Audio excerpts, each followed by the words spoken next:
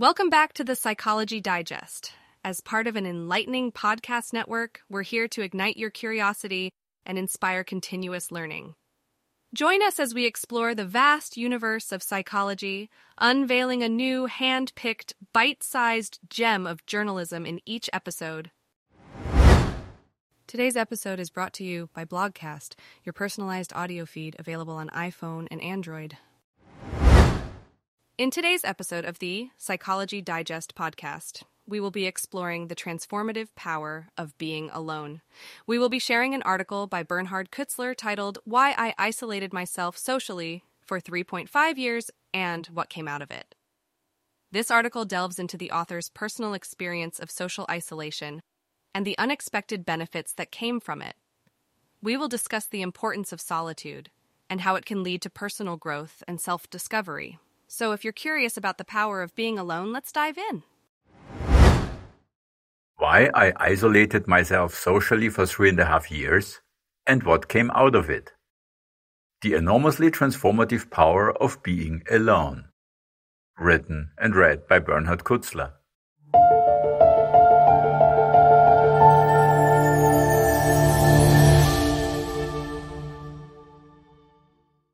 At the end of 2011, I embarked on a mental voyage. I wanted to find out what I am. Follow along as I share my experiences and insights before and during my time of social isolation and list the positive impact it had on me. There may be parts that resonate with you or even inspire you. At the end of the blogcast, I suggest exercises that can help you in your personal development. I had a good life. I worked as a mathematician and had turned my scientific research into a business. Books, lectures, seminars, and consulting brought me recognition and a good income. But after over 20 years, everything had become routine. No matter where I was on this planet, I felt like I was constantly talking to the same people about the same topics. I was bored. Building a career in science and a business was challenging and fun. And I had learned a lot, but I had reached a point where I was no longer growing. Although I longed for a change, I didn't have the courage to end my career. Guess what? A year later, circumstances forced me to dissolve my business and quit teaching at the university. Having always been interested in people and human behavior, over the years, I took courses on topics ranging from nutrition to psychology to Ayurveda. So I shifted my focus and started a new business as a mindset coach. But after only 2 years, I was bored again. All clients had more or less the same problems around the 4 big topics of health, love, money, and career. I realized that people follow universal patterns of behavior. Just at that time, I heard a woman talk about her experience with exploring the question, what am I? She had given up her old life and gone to New Zealand, where she spent 7 months in silence. I was electrified and inspired. From that day on, I wanted to find out what I am. For me, who am I is about finding out what kind of human I am among all humans. What am I is about finding out what it means to be a human, what the full potential of a human is. Listen to my blogcast, The Necessity and Magic of Asking, What Am I? For more on this. Consider a cheetah. A cheetah born in the wild develops its potential as a hunter, thus becoming the fastest mammal on this planet. It must develop its full potential to survive. A cheetah born in captivity learns that food comes from a keeper. It doesn't have to run fast and make prey. And because it doesn't have to run fast, it doesn't develop that potential. It could not survive in the wild. We humans are born in mental captivity. When we grow up, our parents and other people around us are our role models for what it means to be a human, how to live as a human. If they were climbing trees, we would be climbing trees too. We copy their behavior and add and subtract some behaviors throughout our lives. Our parents had learned/copied from their parents and peers, and so on. This goes back thousands of generations. We are controlled by countless behavioral programs, some of which were created tens of thousands of years ago. These programs are our mental prison. That is why we live only a small part of our potential, just as a cheetah born in a zoo lives only a small part of the cheetah's potential.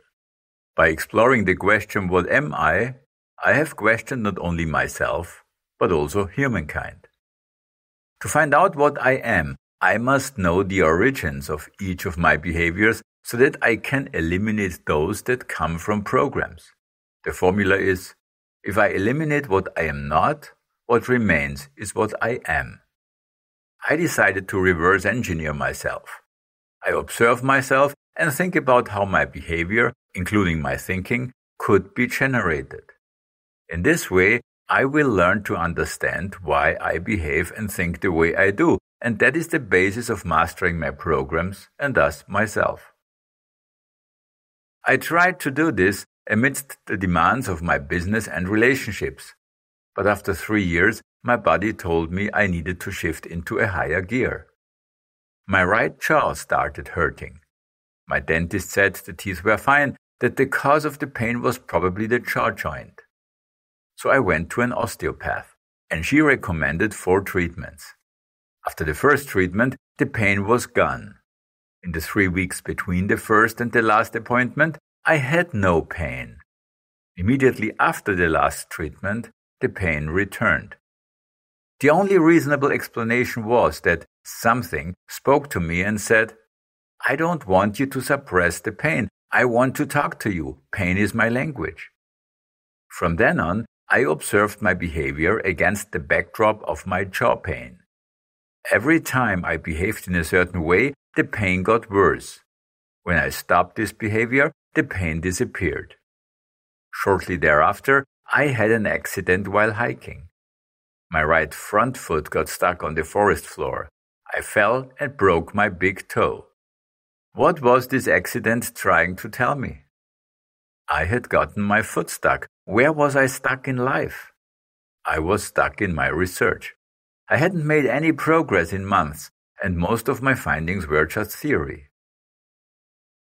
You are the average of the 5 people you spend the most time with. Jim Rohn. All people follow programs that are the mental heritage of thousands of generations. These programs are permanently reinforced through social interaction. Therefore, it was impossible for me to free myself from these universal programs as long as I interacted with other people. In order to move forward in my research, to free myself from my programs, and to find out what the full human potential is, I had to isolate myself socially. In the months that followed, I ended my professional activities and my relationship, said goodbye to family and friends, gave away my household goods, and sold my apartment. I moved to a place near the Austrian mountains. I refrained from media consumption and had contact with other people only when necessary, such as when shopping or eating in a restaurant. I concentrated entirely on exploring the question, what am I? The most exciting time of my life had begun. My jaw and toe had taught me that my body was a voice of guidance. I also had the email address of the woman who had inspired me in case I got stuck and needed help from someone with experience. In the months and years that followed, many inflammations developed in my body. Each one corresponded to one or more of my programs. By finding, analyzing, and learning to master these programs, the inflammations healed. Reverse engineering myself led to a theory of mind and further to a theory of everything. Once I had this theory, I longed for an opportunity to present it to someone who was curious and would challenge me with questions. So I flew to the US to attend a neuroscience conference where I found such a person. This was 3.5 years after I had left family and friends and ended my time in social isolation for the time being. A lot has come out of these years in social isolation. I found out what was true in my life. By giving up everything, family, partner, friends, career, hobbies, etc., I made a fresh start, a reset. I knew that everything that was true would come back, and it did. I enjoy what came back more than ever, and I don't miss what didn't come back.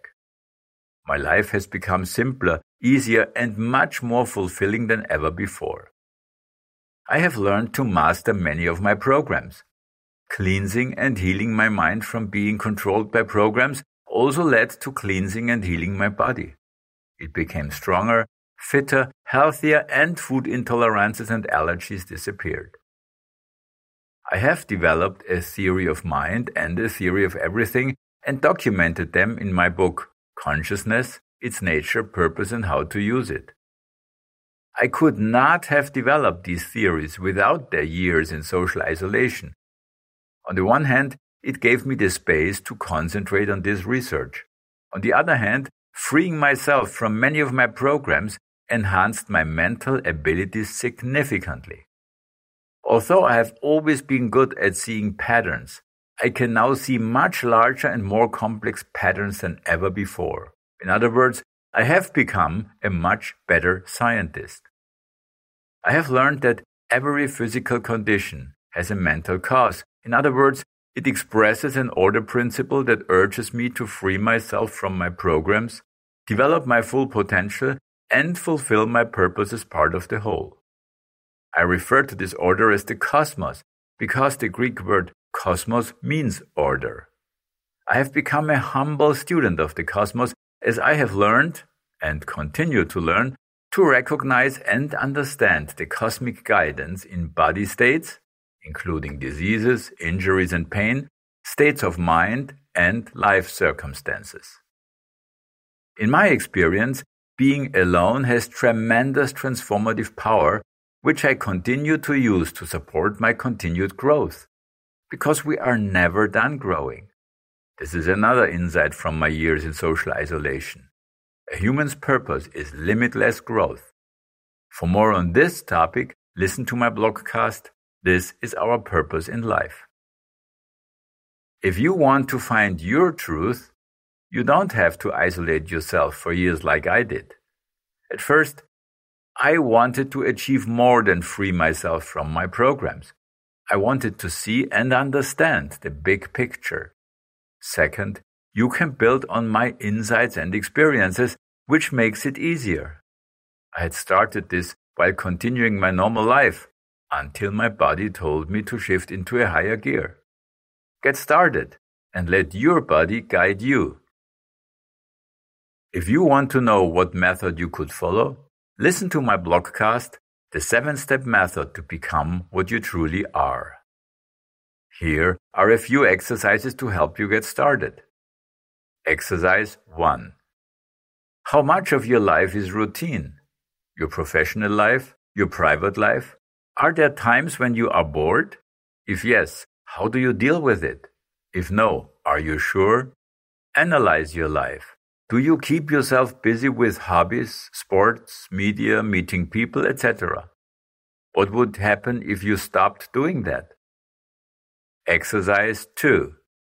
Make a list of the 5 people you spend most time with. Analyze their behavioral patterns. What programs do they follow? What behaviors are common to you and them? Exercise 3. What is it like for you to be alone? How long can you be alone? What do you do to escape being alone? I didn't jump into open-end social isolation right away. The first year, while I was exploring this question and continuing career and relationships at the same time, I was alone for 4 weeks at a time. The second year, I isolated myself for 5 weeks. The third year, it was 6 weeks. Exercise 4. Consider periods of social isolation, a few days, a week, or several weeks. If possible, spend this time not in your home. A familiar environment reinforces existing programs. Do not consume media. Do not communicate with other people except when necessary, such as shopping and eating. Spend time in nature, without other people, that is, not in places or on paths where other people are. The human-less nature helps you to free yourself from your programs. It floods you with truthfulness. Use the remaining time for introspection and document your findings in a journal. Analyze your findings. Look for patterns. You can find more exercises in my book, Being Free, Get Out of the Box, the method with 99 exercises. Blogcast. If you enjoyed this, you may also like our other podcasts: the Productivity Digest, the Self-Improvement Digest, the Life Digest, and Daily Science News. Stay curious, stay inspired, and thanks for listening.